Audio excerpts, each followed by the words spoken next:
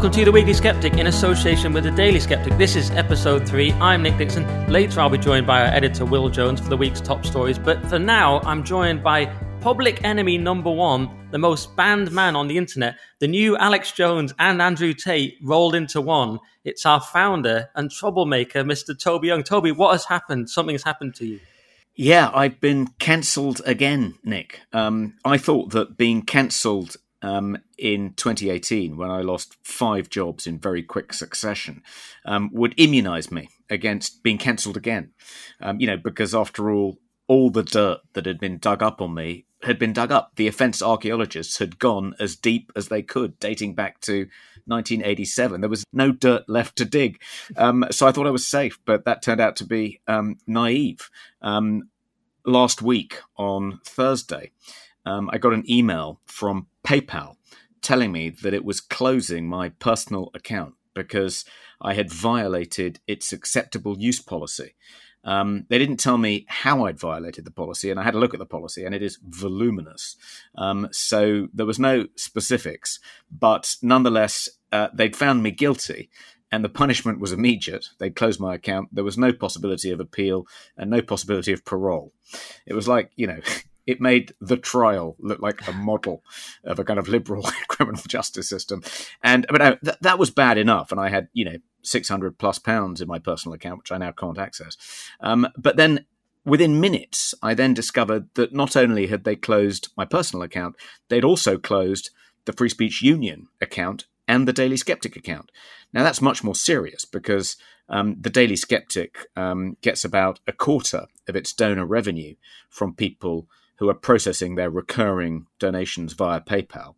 And the Free Speech Union gets about a third of its recurring membership dues via people using PayPal to process their payments. So, it's caused a real headache, and it's actually could potentially seriously damage both the Daily Skeptic and the Free Speech Union.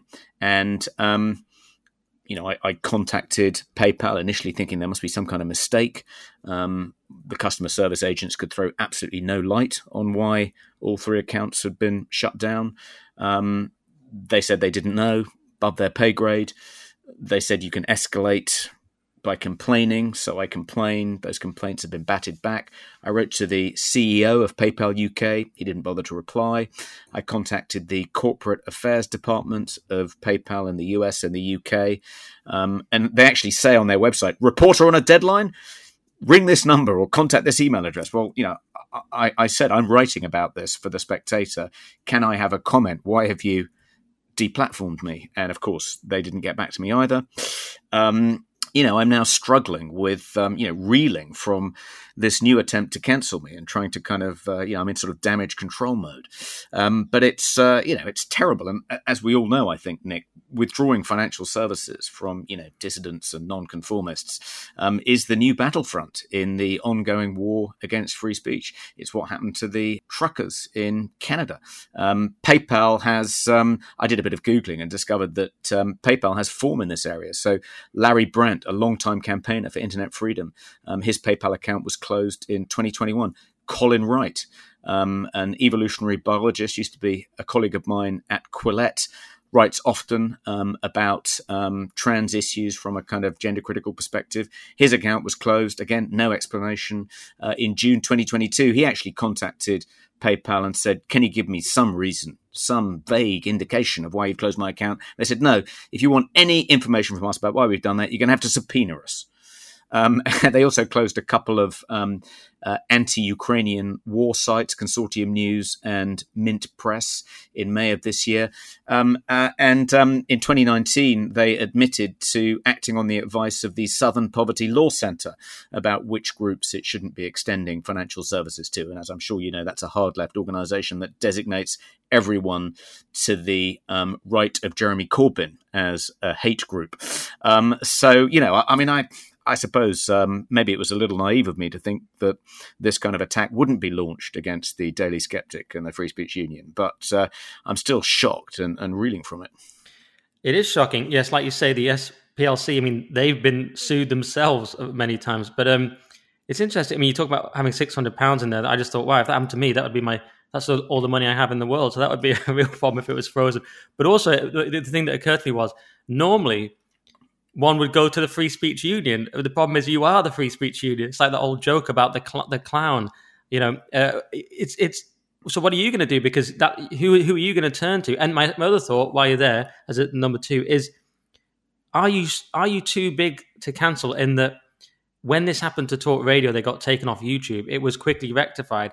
Are you so? Because you're quite mainstream. You're writing in the Spectator about it. You'll talk in the media about this, presumably. Although we have a bit of an exclusive here, but you're going to talk in the media. Maybe will that do anything?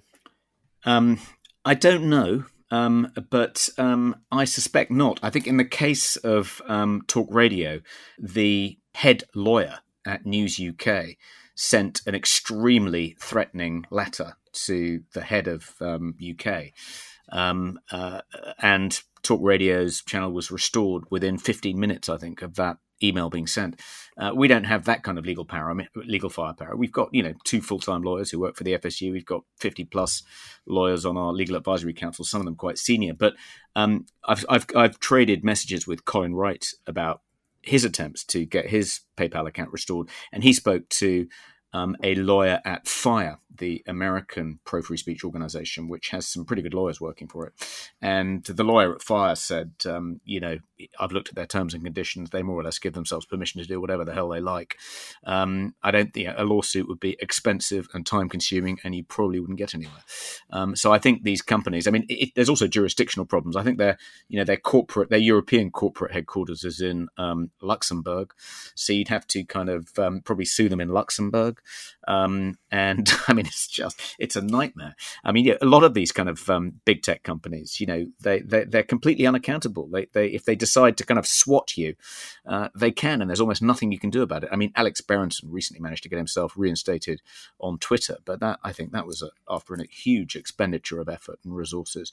And most of us don't have the time or the resources to do that. And I think, I did think about, should I mount a campaign to try and get PayPal to restore financial services to me and the Daily Skeptic and the Free Speech Union.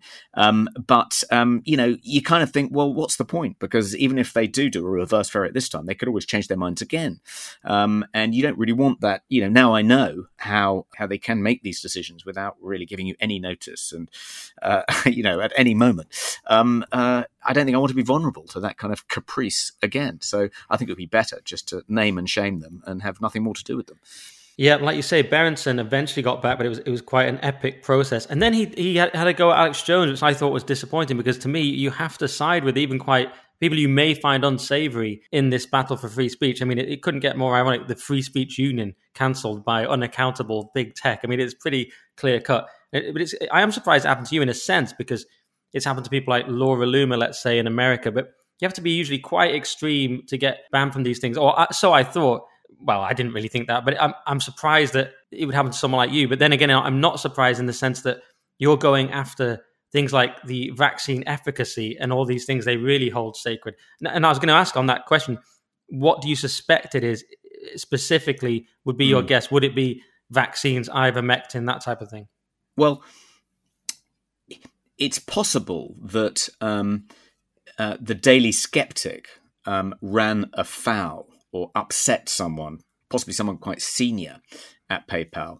And because when they looked at, the Daily Skeptic, they discovered that I was the guy who started it, and I also had a personal account, and was also a director of the Free Speech Union and the General Secretary of the Free Speech Union, and therefore cancelled all three because of an infraction committed by the Daily Skeptic. That's possible. And in the Telegraph are doing a story about this. I've given the story to the Telegraph for tomorrow's paper, and they asked PayPal for a comment, and rather miraculously, they got a comment, although it didn't have much substance to it. But what PayPal said to them was, achieving the balance between protecting the ideals of tolerance, diversity, and respect for people of all backgrounds, and upholding the values of free expression and open dialogue can be difficult, but we do our best to achieve it. Now, they haven't explicitly accused the Daily Skeptic of not protecting the ideals of tolerance, diversity, and respect for people of all backgrounds. But the implication is that we've done something which, in their view, has kind of crossed that line. Though what it is, I've no idea, and I can't think of no article kind of springs to mind that kind of maybe it's because we've been running a lot of skeptical pieces about the climate emergency recently, and I know that that's been generating a lot of complaints from fact-checking organizations. Facebook has now warns people if they try and follow the Daily Skeptic on Facebook, precisely because of its climate alarmism, skepticism. So maybe that's it. Maybe various kind of lobby groups for the kind of green industry have been lobbying PayPal to demonetize us. It's impossible to know. I mean, that's why it's so Kafkaesque. They don't ever tell you exactly what you've been charged with. They're just these sort of vague policy infractions. Yeah, they've issued you a sort of woke boilerplate there that you didn't match their tolerance, diversity, and whatever other nonsense. They haven't actually said that we've fallen afoul of those values. They've just said, we struggle to balance those values against our commitment to free expression and open dialogue. It's like, well, yeah. Does that mean you think I've been... They don't actually say that, though. They don't actually say, and we think the Daily Skeptic has crossed that line. It's much more vague than that. Anyway, it's bloody frustrating. Closing people's bank accounts without warning or reason due to tolerance. This is where we're at. I mean, it is so Orwellian. You could just get very depressed, couldn't you, if you thought about it too much?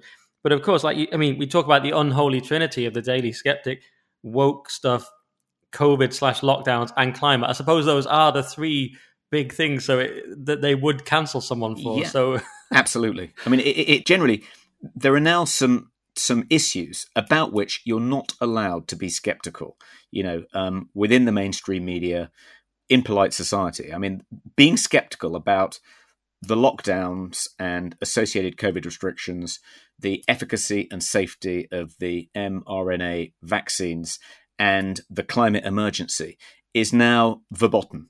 Being skeptical about those three topics is now firmly outside the Overton window. And you don't just risk not being invited onto Sky News to talk about those issues.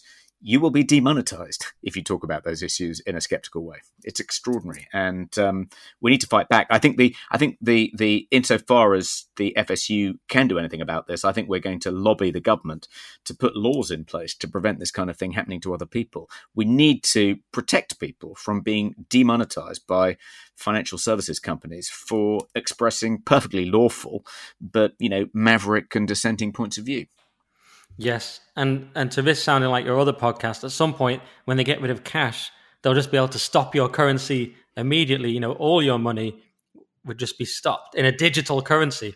Yeah, that's why it's so urgent to get some kind of legal protections in place, because if we don't, then we'll all be completely at the mercy of these woke financial services companies. Shocking. And I look forward to hearing how you're not really cancelled. It'll be like, well, I went past Toby Young's house and I saw him and he was, he was digging a large ditch, and that's his job now, but he's allowed to do that. No one was stopping him. I don't see it. He's not cancelled. He's still alive. He had food. I hate, that's what, that'll be the cancel culture does things. I'll love to hear it. If this isn't cancel culture, what is? Yeah, it's always like there's some sort of variation, isn't there, on the Monty Python kind of poverty sketch or whatever it's called. It's like, you haven't been cancelled. What happened to you? Nothing. Yeah. Exactly. What, you're still allowed to eat? Yeah, that's what it'll be. I mean, maybe we should. I mean, it's very. I mean, unless you want anything to also add, that makes me think maybe we should go straight to the Graham Norton story, because he mentioned something very similar. He said, unless you want to add anything else on PayPal, because that is our biggest story, and I feel like everything else pales in comparison. But we did have the Graham Norton story where he said a similar thing. That he said that you're not really, cancel culture is, what did he say? He's heavy on the culture, light on the cancel. He's like, these people are still working. It's quiet for 6 months, then they're still working. Just absolute standard garbage these people say. So Graham Norton did an interview, actually also with the Telegraph, and he said things like, you'd had J.K. Rowling on, even though her views have been problematic. He said the easiest thing would be to not have her on, but that didn't seem right. We should talk to people that we disagree with, and I would not further any case by not having her on. So Rowling bad, but you can still have her on. He then made this bizarre claim that it's very hard to get a right-wing guest, and if you do, the audience probably don't want to see them, which was absolutely bizarre. I mean, is it hard to get a right-wing? I mean, that's absurd reasoning. Maybe I'll just add one more while we're here. This point I found absolutely bizarre from Norton. He said, the Telegraph says, regarding accusations that he is pursuing a liberal agenda because of the lack of right-wing views on his shows, he responded, I guess it is a liberal agenda, but reflecting the audience back at themselves doesn't seem wildly liberal unless you only want to see yourself staring back at you from the TV. So that sentence was quite odd because at once he's saying, well, we're just reflecting people back at them. And then he's saying a second later, it's bad to want to see yourself reflect. What it sounded to me like is he's saying certain people should be reflected. But if you want to see yourself, the kind of hated right-wingers and whoever they are, you're weird to want to be reflected. Yeah. And unless he's saying solely yourself reflected, you should want to see everyone reflected. But his next sentence is quite revealing. He says, but it's important. And what's good now is that it's easier to do. There was a time when you would scrabble to find a non-white actor the audience would recognize. And that's a kind of weird, almost seems like a non sequitur there. Maybe there was an edit. But basically he's saying, I don't want to reflect you scumbags, which is like me and you, Toby, but we want to reflect everyone else, and that's beautiful. What did you make of the Norton Gate? Yeah, well, I was I took some comfort from this, Nick, because when I published How to Lose Friends and Alienate People, I contacted Graham Norton's producer. This was in 2001. And he had he had the kind of big talk show on BBC One at that time. No, I think it was on Channel 4. It was on Channel 4 at that time. And I tried to persuade the producer to have me on as a guest so I could plug the book. And my reason I gave him was that I gave Graham Norton his big break. So when I edited this magazine called The Modern Review in the early 90s, I was going out with an actress called Natasha McElhone at the time, and she was a good friend of Graham Norton's, and he was a struggling, jobbing stand-up at that point. And she asked me, as a favour to her, to hire him to do, 15 minutes, 10 minutes at this dinner I'd organised for the Modern Review. And so I did, and he came along, and I thought he was pretty good. He was pretty funny. And there were lots of journalists there. And anyway, he was a complete unknown at that point. This was in sort of 92 or 93. Anyway, so I claimed to his producer that I gave Graham Norton his first big break. So, it was only fair that he returned the favour by having me on his show to promote my book. And he said to me, he was Irish. He said, Toby, have you ever watched the Graham Norton show? And I said, oh, yeah, huge fan. And he said, yeah, because you'll notice that we tend to have household names on the show, Toby. And so his reason for not having me on the show was that no one had ever heard of me. I was a complete non-entity, a nobody. But now I realise, Nick, that wasn't it at all. It's because I'm a right-wing voice, and Graham just doesn't have right-wing voices on his show. So it was a great comfort to me. They had to say something. It's like in comedy when people were not booked for being the wrong race and gender, which I've got in trouble for talking about. That was my cancellation. But they never used to.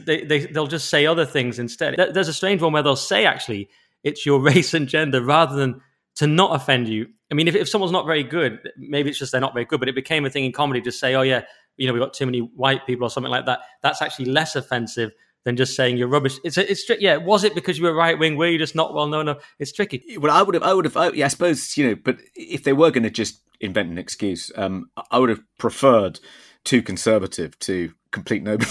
Yeah. But they can't really say that one. In reality, it was because I was a complete nobody. Bit of both, maybe. I have to say, I know the actor.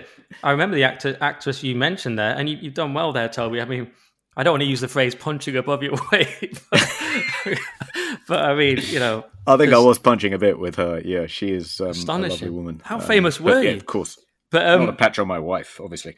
Of course. But yeah, I have to say, well, you must have been quite famous. That is interesting, isn't it, though, that the people don't give back. I mean, I remember Stuart Lee basically resuscitated his career because of a favourable quote from Ricky Gervais, and then cut to a few years later, Stuart Lee's doing well, and he's saying in an article that Ricky Gervais should kill himself. And you're like, touch ungrateful. I once said about Stuart Lee that he epitomised everything a comic wasn't supposed to be.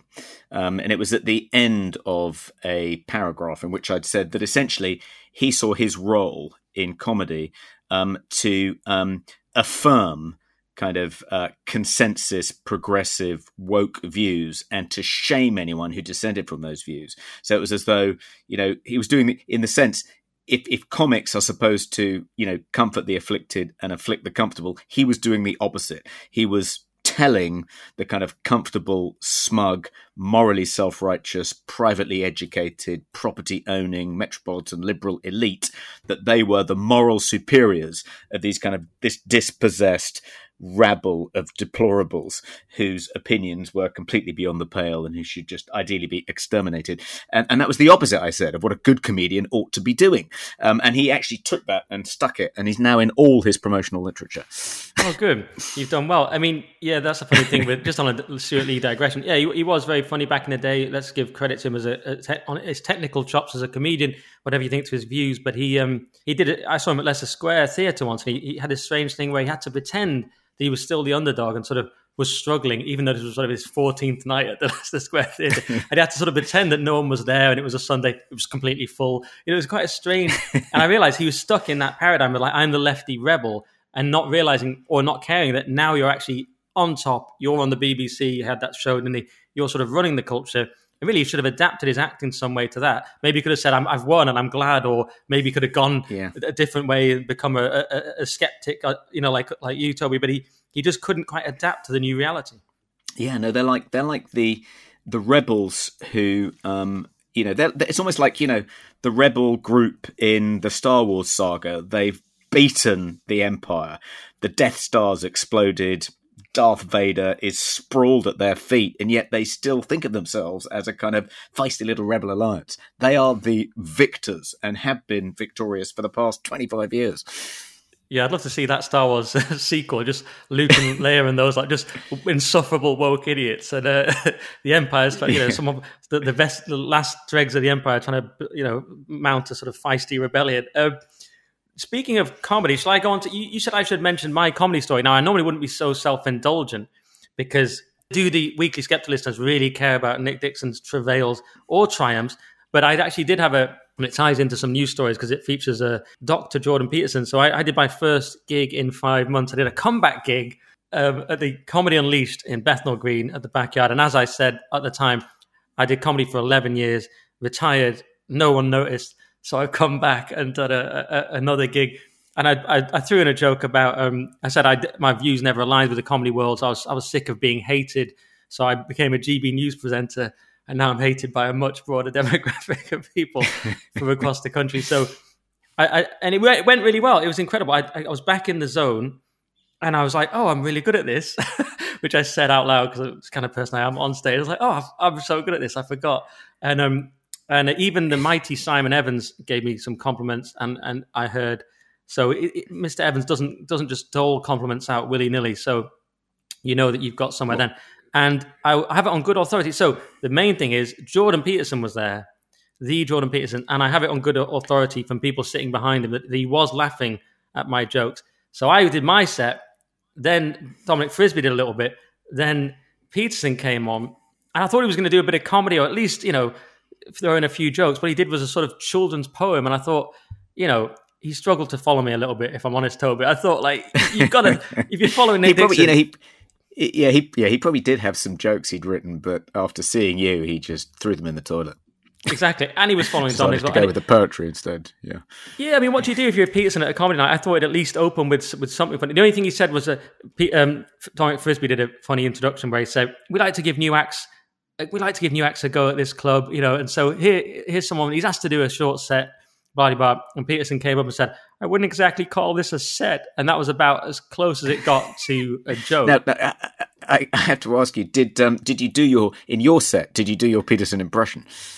Well, I've been asked about this because, and I may not nail it today, but I have been known to do quite a good Jordan Peterson impression. And everyone was saying to me, "You've got to do it." And I was going, "Well, like, how am I going to do it? I mean, it doesn't make it. There's no bit attached to it. I haven't done comedy in 5 months. You don't just go up and become an impressionist and riff out a bit. It doesn't really work like that." And so I was like, "Well, I don't know." And then I was thinking about it, and then just before the gig, Dr. Andrew Doyle, came up to me and said, "You're not going to do that impression, are you?"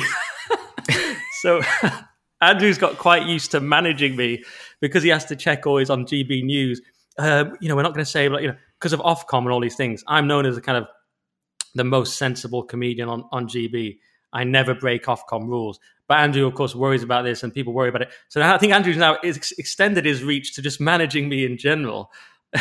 Although Comedy Unleashed, he is the co-founder. So he's like, "Yeah, you're not going to steal." I was like, "No, I'm not, Andrew. Don't worry." So yeah, I was Okay, kind of so, banned. yeah. And you were there, but you were there later. Yeah, unfortunately I had to do a GB News thing for the Mark Stein show. So I was held up, didn't get there till just after you'd come off. Actually, I missed Jordan Peterson too. But presumably, the reason you came out of retirement to do that gig is because you had heard that Dr. Jordan Peterson was going to be in the audience, and you thought it was just too good an opportunity to pass up. I was told that. People said you should do this, Nick, because Peterson's there, and I was kind of like, well, how can Peterson actually help me? Great man, with all due respect, but how can he really help me? Does it really matter if Peterson sees me do comedy? That's how I saw it, perhaps in a sort of very self-involved comedian way. But I did see, it would be cool. And lots of cool people are there anyway. And of course, our friend Liam Halligan was there and many others, Fraser Myers and all these great people. Yeah, it was a great night. It was like, a meeting of the tribe. Yeah, exactly. And actually, I thought about it. I was like, is this a weird sort of comedy that only appeals to this side of the aisle or something? But when I thought about it, actually, the main bits I did they all work anywhere. I just set them up a little bit differently, but they all work anywhere. So I was thinking maybe I will come. Simon Evans was saying I should do a tour. Maybe if I can organise it, I would do a tour for the hardcore, the Weekly Skeptic, GB News. Maybe, I'll tell you what, Nick. Maybe we should take this on the road. I did talk to a group of promoters about me and James doing London Calling live and going on a kind of little mini tour of the UK, and they thought they could, sell enough tickets to put us in, 200, 250 seat kind of town halls in about, I don't know, a dozen different towns and cities. So yeah, if James and I could have done it, I'm sure you and I could play the big venues. Maybe we could. Definitely an idea. James would hate me as a problem if only we did it and he didn't get to. So there's probably that aspect, but it's definitely worth considering. Let us know in the comments, but never say anything negative in the comments about me because I'm very, very thin-skinned. Let's do our advert because we have our first advertiser, but running for the second week. He's getting a great value for money here. So if you've found the world a depressing and dystopian place in recent years, perhaps now is the time for a therapeutic laugh, which we were just talking about. The new COVID spoof, Busting Anti-Vax Myths, Seriously Expert Arguments for the COVID Deniers in Your Life, is now available on Amazon. Its supposed author is the fictitious Professor Oisin, son of stupid in the Irish language, a man who is a mix of all the worst COVID experts we've had to suffer in recent times. For him, the vaccine is definitely a vaccine because it self-identifies as one, and it's vaccine-phobic to suggest otherwise. Sweden's no-lockdown approach was nothing other than the sad descent of a formal liberal utopia into a far-right nightmare. And the Great Reset will leave us all utterly delirious with joy by 2030. Laughter is an excellent antidote to tyranny, and this satire will put a smile back on even the most jaded faces, like mine and Toby's. To get your copy, head over to Amazon now, and we'll put the links in the show notes. And just once again, that's Busting Anti-Vax Myths, Seriously Expert Arguments for the COVID Deniers in Your Life. And now let's go over to Will Jones for his rundown of the top stories of the week. I thought he was called Mr. Will Jones, but it's Dr. Will Jones. I didn't know all this time I was calling him a mere Mr., but he's not a medical doctor, guys. So if he offers to give you the Heimlich maneuver or mouth-to-mouth resuscitation, simply walk away. And Will, you're here to give us all this week's top stories. And I believe Mr. Biden, President Biden, let's give correct titles. Alleged President Biden has claimed the pandemic is over. That's right, Nick. Shock interview this week to 60 Minutes. President Biden just suddenly started telling his interviewer that the pandemic is over in America. This will come as news to all those imposing federal mandates, vaccine mandates, all those imposing mandates still throughout the country. I'm sure it would have come as news to his officials and his advisors, since it seemed to take them by surprise. No one else had mentioned this idea of the pandemic being over. So it would be nice if he follows through on that. But just this week, we also heard that New York City has gone ahead with sacking another 800 teachers and other school staff from across the city. And that now takes them up to nearly 2,000 sacked school staff from the city because they haven't taken the COVID vaccine. So if the pandemic really is over, Mr. Biden, then maybe some of these mandates and, of course, the ban on unvaccinated travellers entering the US, maybe all these things can be dropped as well. Someone put a joke on Twitter, I can't remember who, they said Biden was on 60 Minutes and he asked how long the show is, and which I could well imagine. And they also put out that message, didn't they, about the unvaccinated will all die off this winter. That didn't happen, did it? But the BBC have also been up to their old tricks. They've apparently boasted about getting a Facebook group removed. That's right. A shocking story, this one. The BBC had a nasty little article on its website this week, boasting that they had infiltrated and got Facebook to remove a vaccine injury support group with over 250,000 members. So a group where hundreds of thousands of people who've been vaccine injured or know people who've been vaccine injured or believe themselves to be so get together and to share about their experiences and support one another. And the BBC decided that this was a fit and proper use of license fee payers' money to infiltrate this group and figure out their codes, their carrot code for syringe and vaccine, and then get Facebook to kick them off, those nasty people who don't want to who want to get together to share their about their injuries. Yeah, and they got their top people on this. There was something here from Mark Owen Jones, a disinformation researcher, and he says about the whole carrot instead of vaccine thing. He says, instead of the words COVID-19 or vaccine, they were using emojis or carrots. Initially, I was a little confused, and then it clicked. It was being used as a way of evading, or apparently evading, Facebook's fake news detection algorithms. I love the way he says, then it clicked. This Sherlock Holmes moment for this guy. They're not setting their best, Will, I fear. Nothing gets past the BBC reporters, do they? Finest, the country's finest. What a legend. And also Denmark they've had something to do with the vaccine that I'm so cautious about how I phrase it because I don't want to get fact-checked into oblivion. But something has happened in Denmark involving under 50s. Yeah, absolutely. The Denmark, which has always been at the cutting edge of being cautious, this is all relative, of course, cautious about the vaccines, has said that under 50s in Denmark are no longer able to get the vaccine. They've banned the COVID vaccines for under 50s. Not all under 50s. They're still allowing those who are high risk or look after people at high risk to get it, but other than that, the general population under 50s, they've said they're not eligible, not allowed to get it. It's banned. We ran a story on this, and a wonderful fact-check website called Health Feedback decided that this was wrong because it went against the narrative or something, and they fact-checked it, and they said that. And they made up a quote that wasn't even in the story, and they created a straw man, and they claimed that it was false and that it wasn't really banned. But actually, it's entirely true.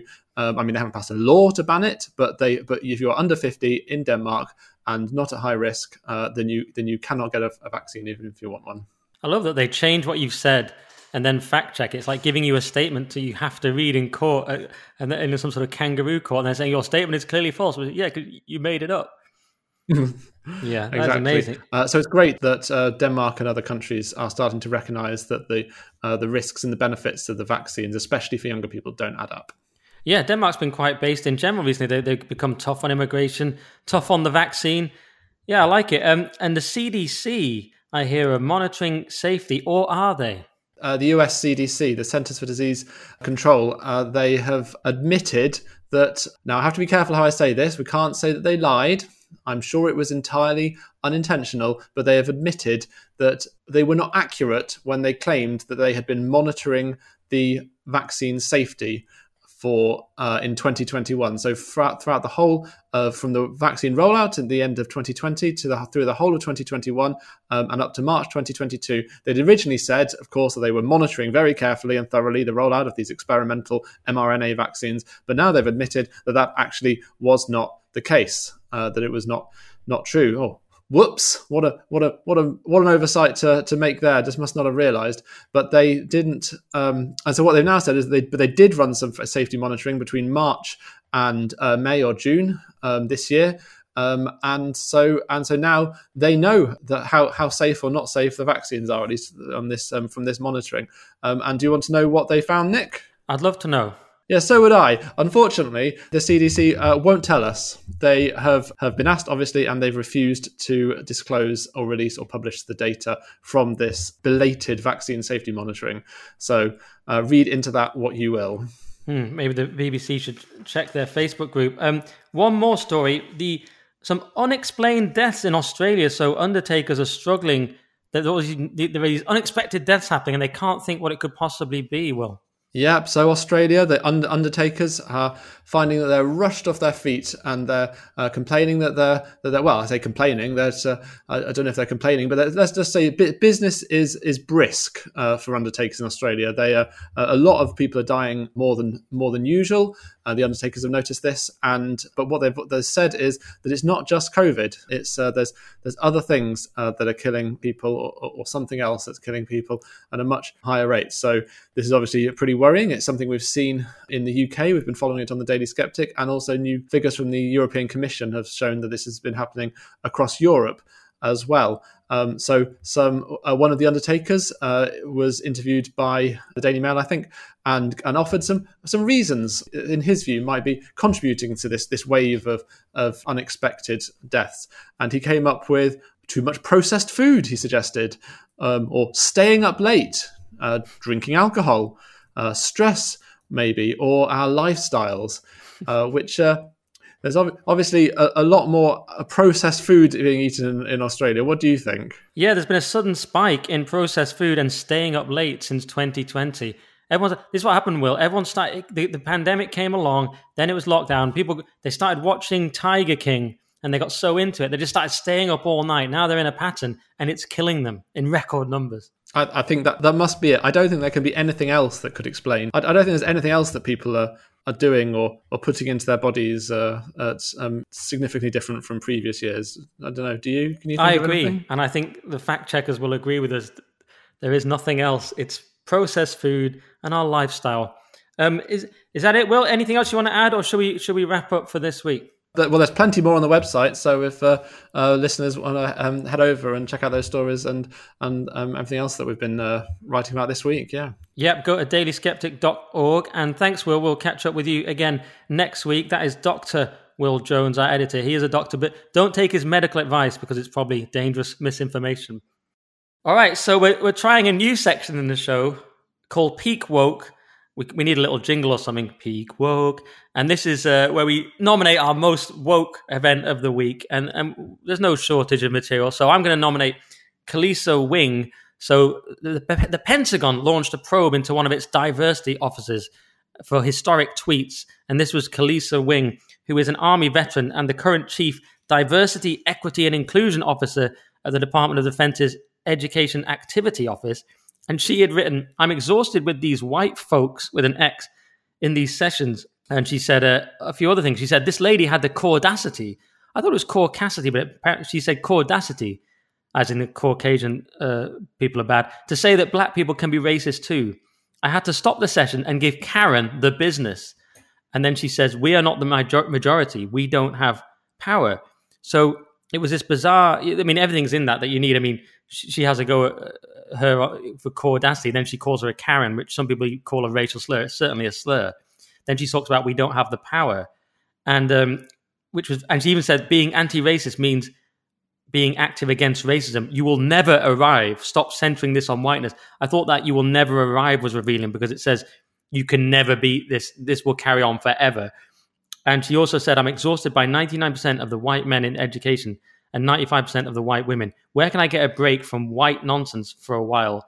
And if another Karen tells me about her feelings, I might lose it. I mean, more sympathy there, but this is an absurd. So this is the sort of thing we need to start calling out, and we need to start calling it what it is, which is racism. Sometimes when this happens to white people go, "Oh, it's divisive," or "Oh, it's not very nice." I mean, it get a bit pathetic. But if we refuse this leftist premise that racism is about power, which I believe we should, then this simply is racism. She says here we don't have power, but that is a recent leftist woke definition of racism. Until 5 minutes ago, it just meant discriminating on the grounds of race. But then they added this power element, which led to absurd things like Monroe Bergdorf saying that white people have privilege even if they're homeless. So this is where you get this. Anyway, so she's actually there's a probe and an investigation. I don't know what's going to happen about that. But what do you think to this? One thing that last week and this week gave the lie to the woke shibboleth that only white people can be racist, because, as you say, it's allied with power and all white people are supposedly privileged. What gave the lie to that was the race riots that broke out in Leicester between two different groups of non-whites, between India cricket fans of Indian heritage and Pakistan cricket fans of Pakistani heritage.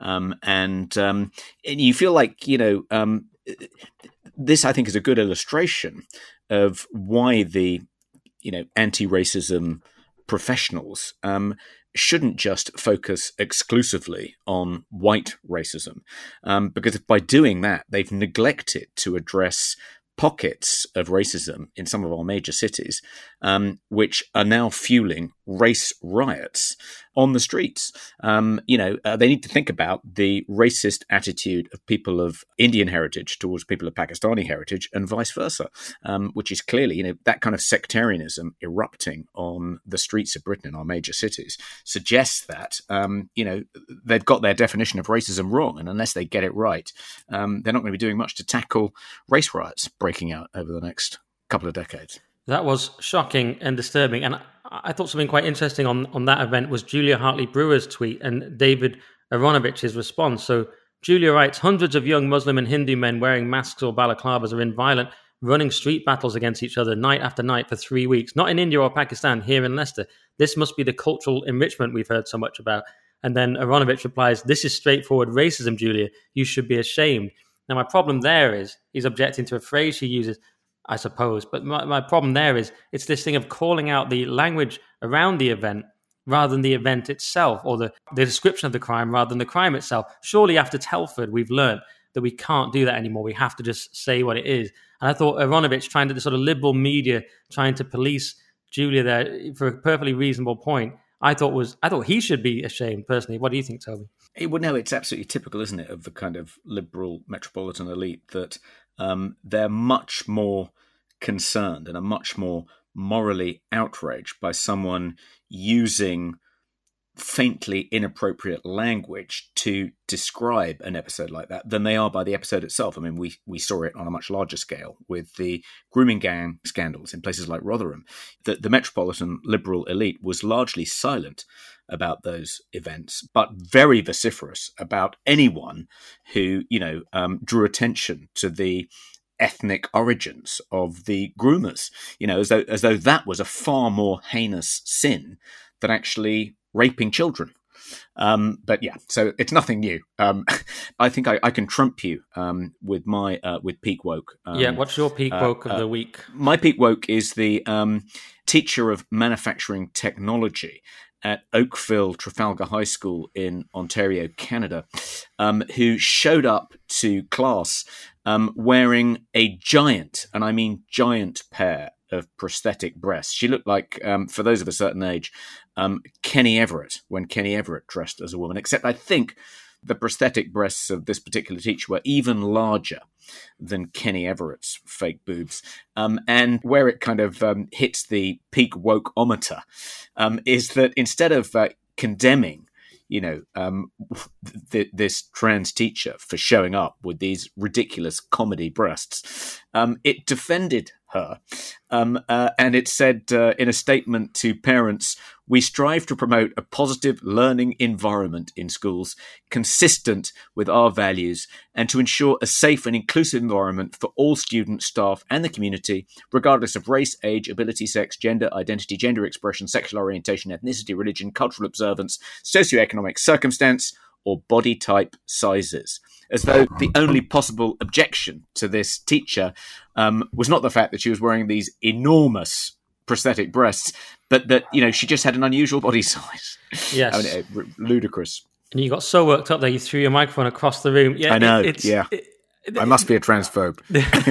This story was so appalling, I read up on it briefly, but I struggled because the picture is so disturbing to me that I just could barely even look at it. I mean, it was just so obscene. And I was just imagining being a kid. I mean, I don't know what's happened to children these days. In our school, growing up in the North, a comprehensive school in the 80s, or 90s, I suppose, by secondary school, she'd have got, or this person, is it a he or she? I don't know. They'd have got absolutely hammered so badly by the pupil. I mean, they couldn't have survived because just the absurdity of it.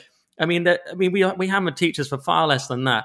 I mean, I don't know if this is I suppose it's Canada, isn't it? So they're all ultra polite and we're in woke times, so it must be different. They wouldn't have lasted 10 minutes at my school, I'm telling you. No, they wouldn't have lasted 10 minutes at my school either.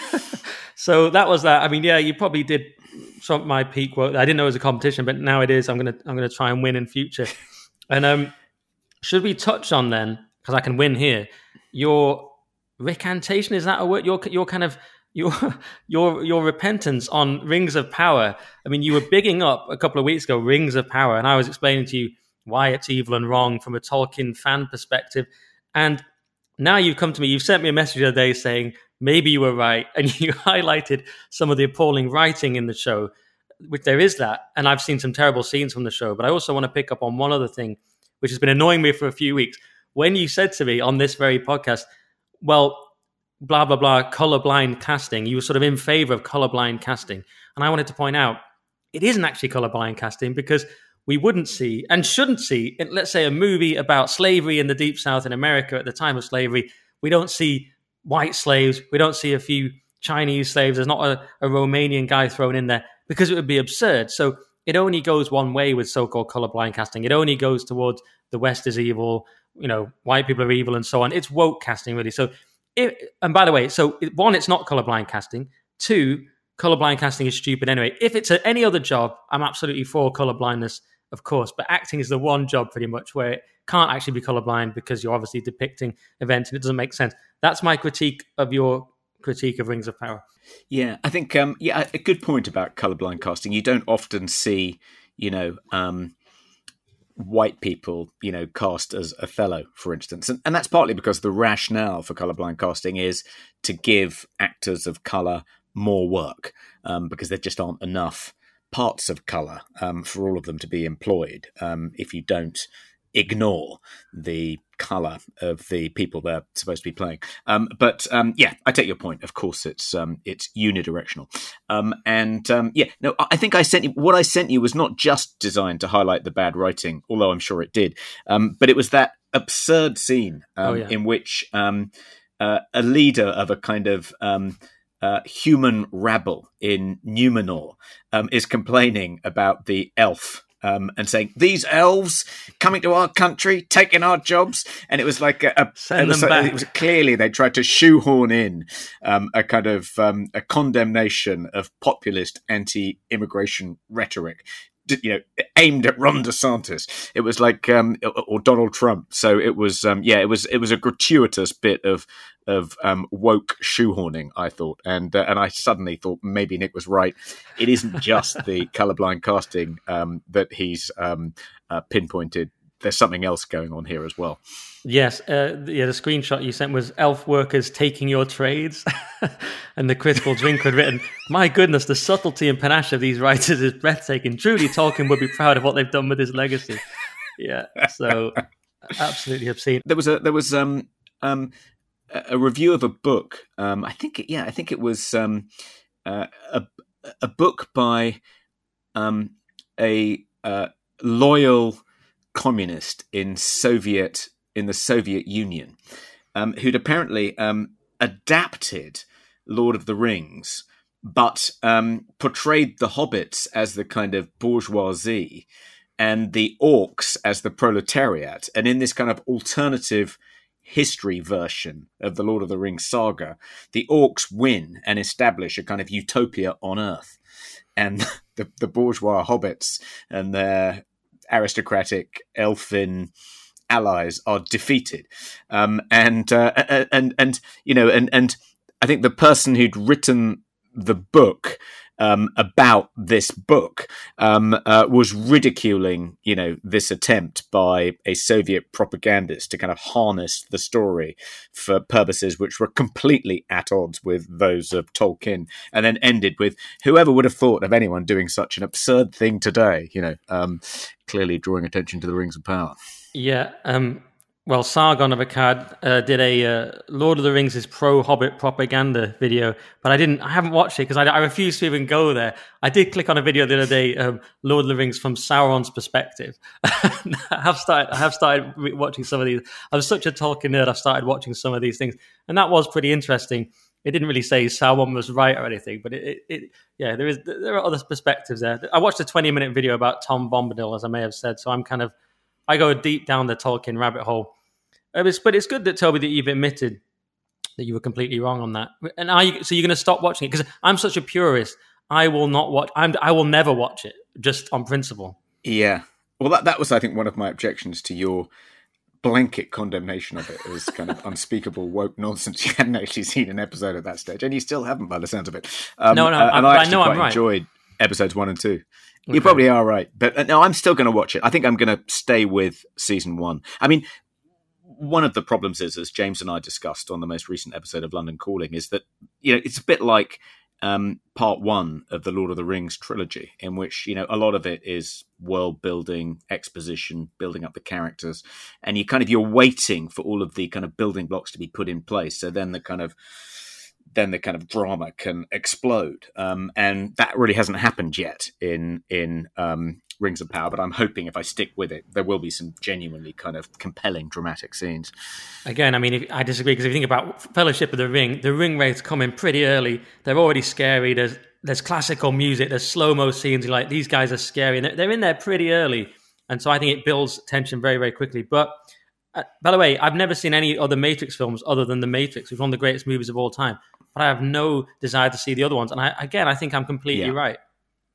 No, you're right about that. I think Matrix 2 and 3 are so bad, they actually do taint Matrix 1. You think maybe I overestimated it. If the same guys with the same characters, the same team created such unbelievable dreck, maybe I should go back and rewatch 1 and reevaluate it. Right, I stick with, there are 3 Star Wars films, there's 1 Matrix film, and that's it. That's how I live.